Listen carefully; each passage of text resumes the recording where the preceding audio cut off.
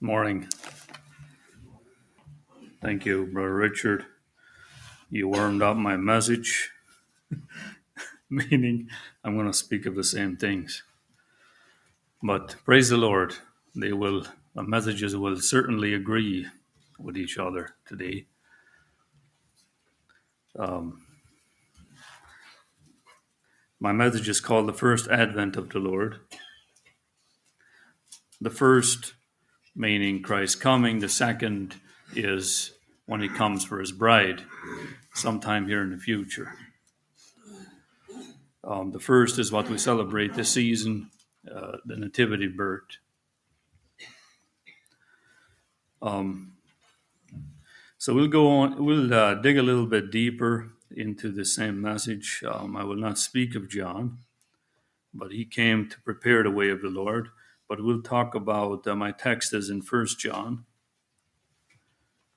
chapter 1. Advent was actually last week, but since John didn't talk about it, we will this week. First week of December, which is the preparation of all the 4 weeks leading up to Christmas. Last week we were treated with some wonderful singing by the young people. Thank you very much. It's always very special. Advent, as you know, means coming. And during the season, we Christians prepare for Jesus' coming. There is an expectant waiting and preparation for both the celebration of the Nativity of Christ at Christmas and the return of Christ at the second coming. Now, let's stop and meditate here a little bit. When we think of the second coming, as a boy, there was some fear that sprang up when I heard of Mom talking about the Yingstatteug, meaning Christ's second coming. The young Yingston means the young day, the last day. And as we have this festive mood in front of us and Christmas and all these warm thoughts of warm houses and crackling fires and candles and lovely colors and just warmth of family. And I too look forward to all that. And I will not speak evil of it. It's a wonderful time. I love it. I love Christmas. But when we think of Christ's second coming, we think of him coming through the air. We think of the heavens opening up and we see the angels forming two lines. And we see right in the center Christ coming in a white horse. He is coming for his bride. What are some of the mental pictures that we can think of at this second Advent? Does it bring a joy to our meditation? Or does it bring a twinge of, I'm not quite ready, I had some plans yet, I'm looking forward to this yet, I'm looking forward to that. Looking forward to these good things in our life are good, but what comes to mind when we think of the Yingstatteug, Christ's second coming? And I want to lay that on your hearts this morning, this burden is, are we looking forward to his appearing? And especially in this holiday season, or is our heart so full of materialism and gifts, and I haven't brought somebody a gift here, and I am thinking of this, and this will really deplete my bank account, and all these little things going on in our minds, where I want these thoughts should be always in our minds of the second coming. And I don't want to challenge you here only in this season, but as we think of the first Advent, we need to think of the second Advent. Because this is why Christ came, was to prepare his bride. So, and I'm challenged with this as well. In a lot of ways, I'm looking forward to his return. I'm looking forward to those that have passed on, loved ones in my family. And the older we live, the more loved ones pass away, and the more we have to look forward to. But it's what is truly our desire is our desire to meet God, to know more about God. It should be a continuation of our love of Christ here on earth.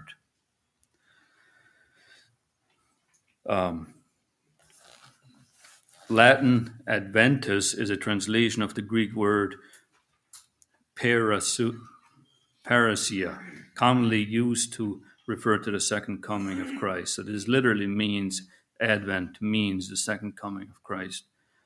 The tradition dates back to mid-19th century when German Protestants made chalk marks on the doors or lit candles to count the days leading up to Christmas. Gerald Lang is widely considered the producer of the first printed Advent calendar in the early 1900s. Some more facts. Advent is the period of 4 Sundays and weeks before Christmas, or sometimes from the 1st December to Christmas Day. Advent means coming in Latin. It is the coming of Jesus into the world. Christians use the 4 Sundays and weeks of Advent to prepare and remember the real meaning of Christmas. More importantly, the first Advent serves to remind us about the coming or second Advent of Christ. For us today, this should be emphasized as being the most important emphasis. We Christians like to celebrate the nativity part of Christ's coming, but we often fail to celebrate the anticipation of the coming of the Lord in glory. And this is what I spoke about here, is when do we get together and have a holiday for Christ's second coming and celebrate his second coming and sing songs about his second coming. And indeed, if we did more of that, I think we would have less trouble in this world with the flesh. And in the midst of persecution, we see Christians in the past and present that have celebrated the second coming more as they were facing more persecution.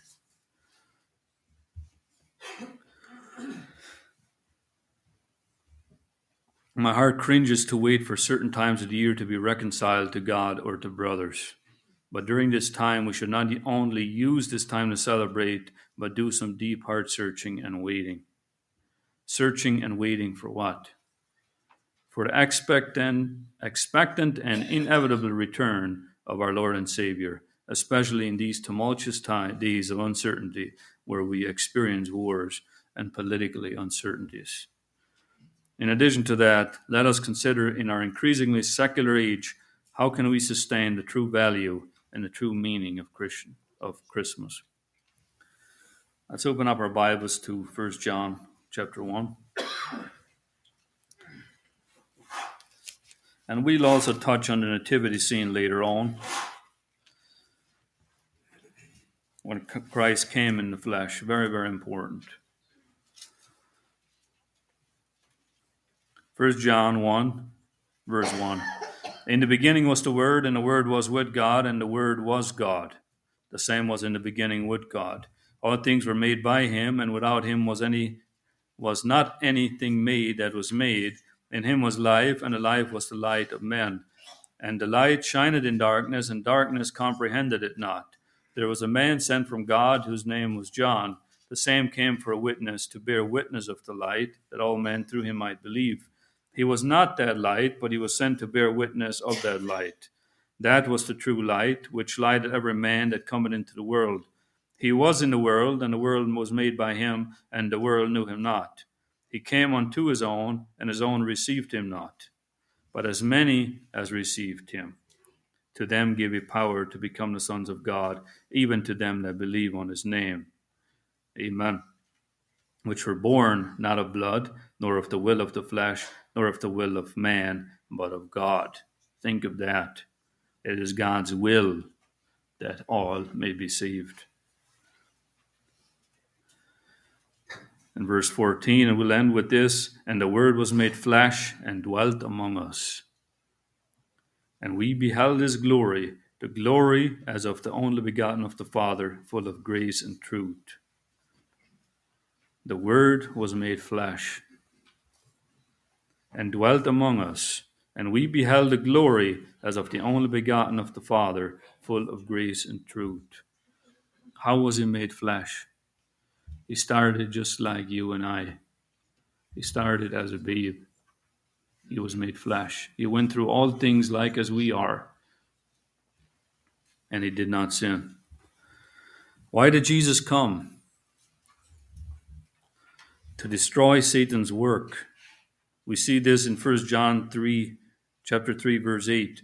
And he that committeth sin is of the devil, for the devil sinned from the beginning. For this purpose the Son of God was manifested, that he might destroy the works of the devil. Whosoever is born of God does not commit sin, for his seed remaineth in him, and he cannot sin, because he is born of God. In this the children of God are manifest, and the children of the devil. Whosoever doeth not righteousness is not of God, neither he that loveth not his brother. So we can see whosoever is born of God will look forward to the second advent. He does not commit sin, for his seed remaineth in him. He's looking forward to the second advent because he is born of God. And we, in this way, the children of the devil are manifested. They will fear the second advent. They will fear his coming. They do not want judgment upon their heads. But now is the time, now is the season. He wants, and we read it up here, he desires all to come to the grace, to truth. While Jesus' work on the cross is finished, we still face daily principalities and powers of this world. He has been beat at the cross, but it is still up to us personally to experience that truth by faith, discipline, and dying to self. In 1 Peter chapter 5, verse 8, we read, Be sober, be vigilant, because your adversary the devil is as a roaring lion, walketh about, seeking whom he may devour. Whom resist steadfast in the faith, knowing that the same afflictions are accomplished in your brethren that are in the world. But the God of all grace, who hath called us unto his eternal glory by Jesus Christ, after that ye have suffered a while, make you perfect, establish, strengthen, settle you. To him be glory and dominion forever and ever. The late Dr. Raymond Brown, none of you know him, but he used to be principal at the Spurgeon's College in London. He has passed on. But he tells in one of his commentaries of how he was a postman while he was a student. Raymond Brown had one particular house as a postman that he came on his route where there was a very ferocious dog. That dog scared the daylights out of him.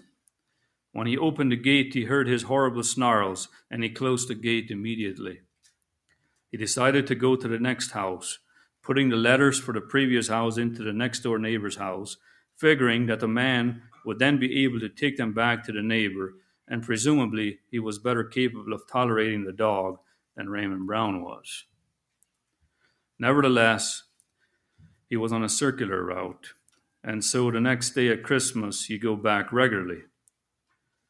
The next day he goes back again, and still the horrible snarling dog of which he was afraid.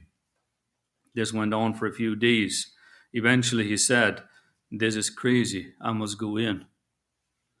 And as he went in and went ahead to the door, the dog made a great bound towards him, and as he stepped back, he discovered that it was chained to a stake in the middle of the courtyard, and the stake was in concrete, and the big ugly dog could make all the noise it wanted, but it could not reach him. Now, my brethren, this is the picture of Christ's victory in Calvary over the evil one. He is chained to the stake, which was put outside the city walls of Jerusalem. And on that chain, he may snarl and roar, and he may make noise and grab for us and give us temptations. But Christ came to destroy the devil's work. But like the postman, we must overcome the evil one.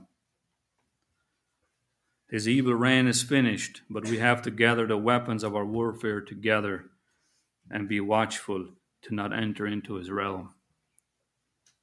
If you enter into his realm, you will be bitten, you will be overcome, you will be overtaken.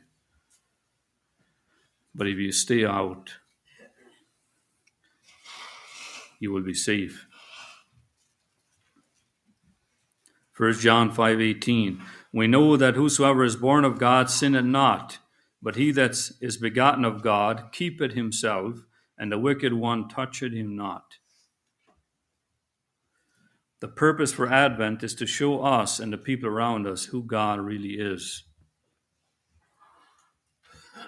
Hebrews chapter 1, verse 1 through 4. God, who at sundry times and in divers manners spoke in time past unto the fathers by the prophets, hath in these last days spoken unto us by his Son, whom he had appointed heir of all things, by whom also he made the worlds, who being in the brightness of his glory and the express image of his person, and upholdeth all things by the power of his word of his power, when he had by himself purged our sin, sat down at the right hand of the majesty on high, being made so much better than the angels, as he had by inheritance obtained a more excellent name than they. If you trace through the Old Testament, you'll discover prior to Jesus being born in a manger, there was a growing intellectual apprehension of what God was like.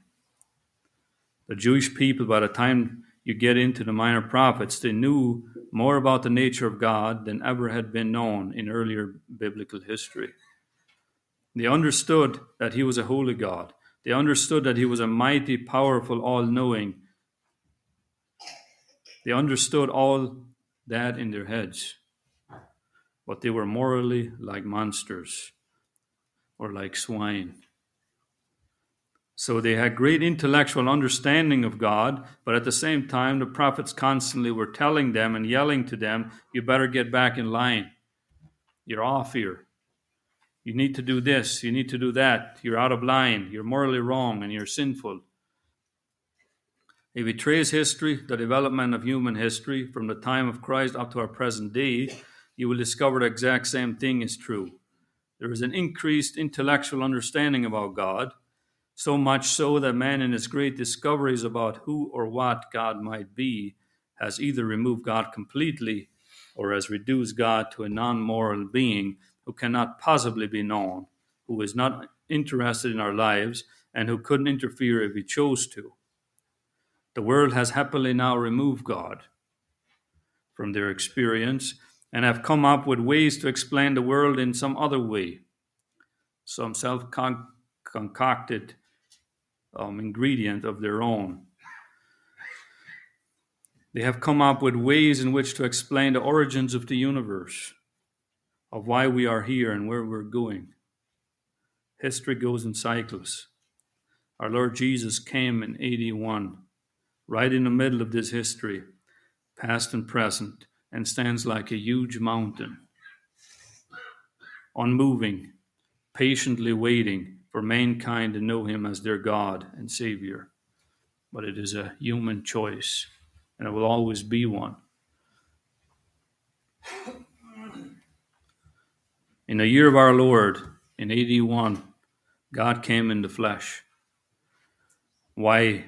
To show us who the Father truly is. What truly are his desires for man. To show mankind that they can have a right relationship with the Father. For those that truly want to follow him, he will make himself known. For those that truly want to follow him, to this day, he will make himself known. Jesus was manifested to make a way to the Father. Christ came in the flesh. Last week we heard that he who says that Christ came not in the flesh is an antichrist. Let's read how he came in the flesh. Open your Bibles to Luke chapter 2.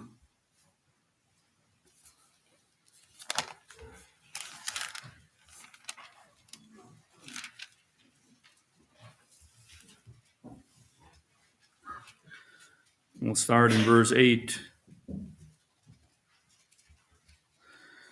And there were in the same country shepherds abiding in the field, keeping watch over their flock by night. And lo, an angel of the Lord came upon them, and the glory of the Lord shone round about them, and they were sore afraid. And the angel said unto them, Fear not, for behold, I bring you good tidings of great joy, which shall be to all people. For unto you is born this day in a city of David a Savior, which is Christ the Lord. And this shall be a sign unto you. You shall find a babe wrapped in swaddling clothes, lying in a manger. And suddenly there was with the angel a multitude of heavenly hosts, praising God, and saying, Glory to God in the highest, and on earth peace, goodwill toward men. Goodwill toward all men. And it came to pass, as the angels were gone away from them into heaven, the shepherds said one to another, Let us now go even unto Bethlehem, and see this thing which is come to pass, which the Lord had made known unto us. And they came with haste, and found Mary and Joseph and the babe lying in a manger. And when they had seen it, they made known abroad the saying which was told them concerning this child. And all they that heard it wondered at these things which were told them by the prophets. But Mary kept all these things, and pondered them in her heart. And the shepherds returned, glorifying and praising God for all the things which they had heard and seen, as it was told unto them. And when the 8 days were accomplished for the circumcising of the child, his name was called Jesus, which was so named of the angel before he was conceived in the womb. We'll stop there. Well, let's look at verse 16 again. And they came with haste, and found Mary and Joseph and the baby lying in a manger. This was God lying there in the manger. Can you comprehend that? Mary didn't. Mary could not fully fathom what was going on, but she hid these things in her heart, and she dwelt on them, and she was amazed. She stayed in a state of amazement with Jesus throughout her life.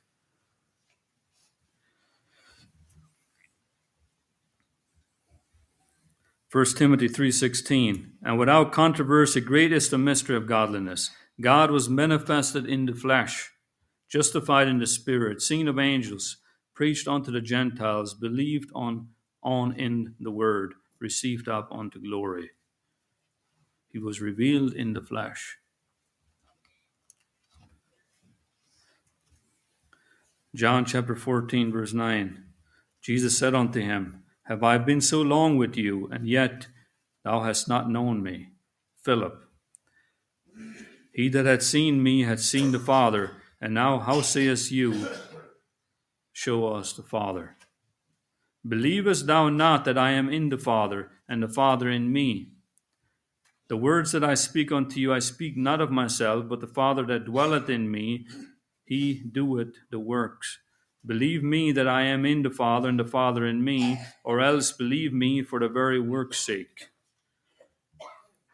This is where you take that God was laying in the manger. The very God. And this makes it a very, very, very important happening. Here was God lying in the manger. It is very serious. It is a very, it is a worthy gift to take, to possess, and to claim. It came at a great cost to God, but it was always His will. Believe me that I am in the Father, and the Father in me, or else believe me for the very work's sake. Verily, verily, I say unto you, he that believeth on me, the works that I do shall he also do, and greater works than these shall he do, because I go unto my Father. And whatsoever you shall ask in my name, that will I do, and the Father may be glorified in the Son.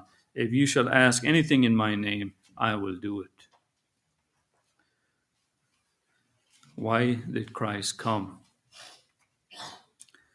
To reconcile us unto God, to bring about the unity with God that Adam and Eve destroyed. 2 Corinthians 5:17. Now all these things are from God, who reconciled us to himself through Christ and gave us the ministry of reconciliation. 2 Corinthians 5:19, namely, that God was in Christ reconciling the world to himself, not counting their wrongdoings against them. He was committed to us the word of reconciliation. Therefore, we are ambassadors for Christ, as though God were making an appeal through us. We beg you, on behalf of Christ, be reconciled to God. Advent is a plea. It is a plea to be first reconciled to God yourself, and a plea that we reconcile others to God. And our time is very short.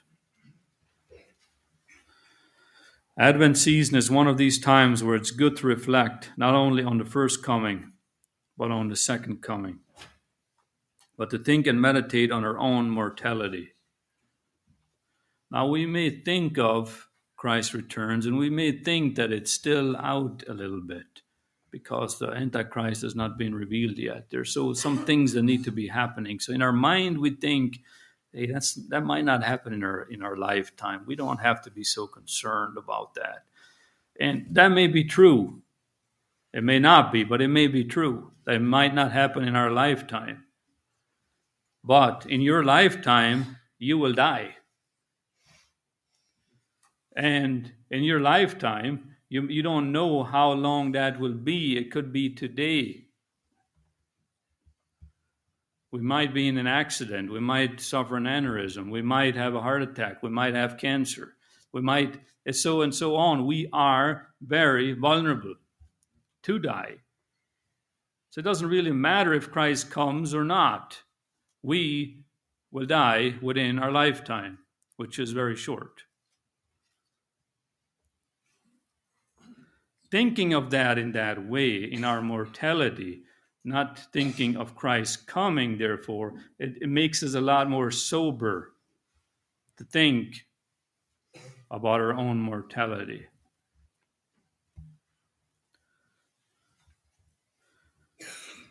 So are we preparing for the advent of our mortality?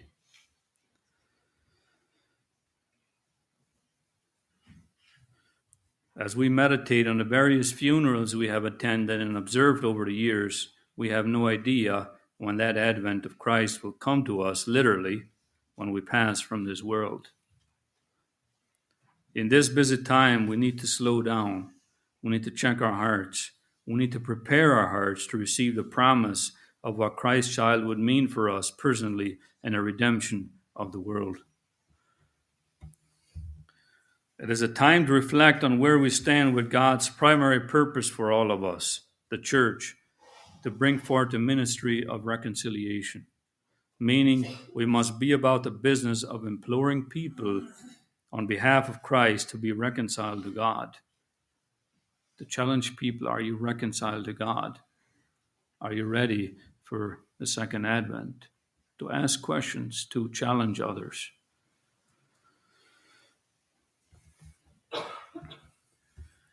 Are we preparing this Advent time for Christ's return with the purity of this hope, this love that we are called God's children?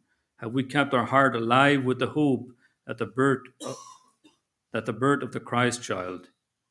Have we lost sight of the hope we have? But as many as received him, to them gave he the power to become the sons of God, even to them that believe on his name. This is a tremendous opportunity, and it's ours.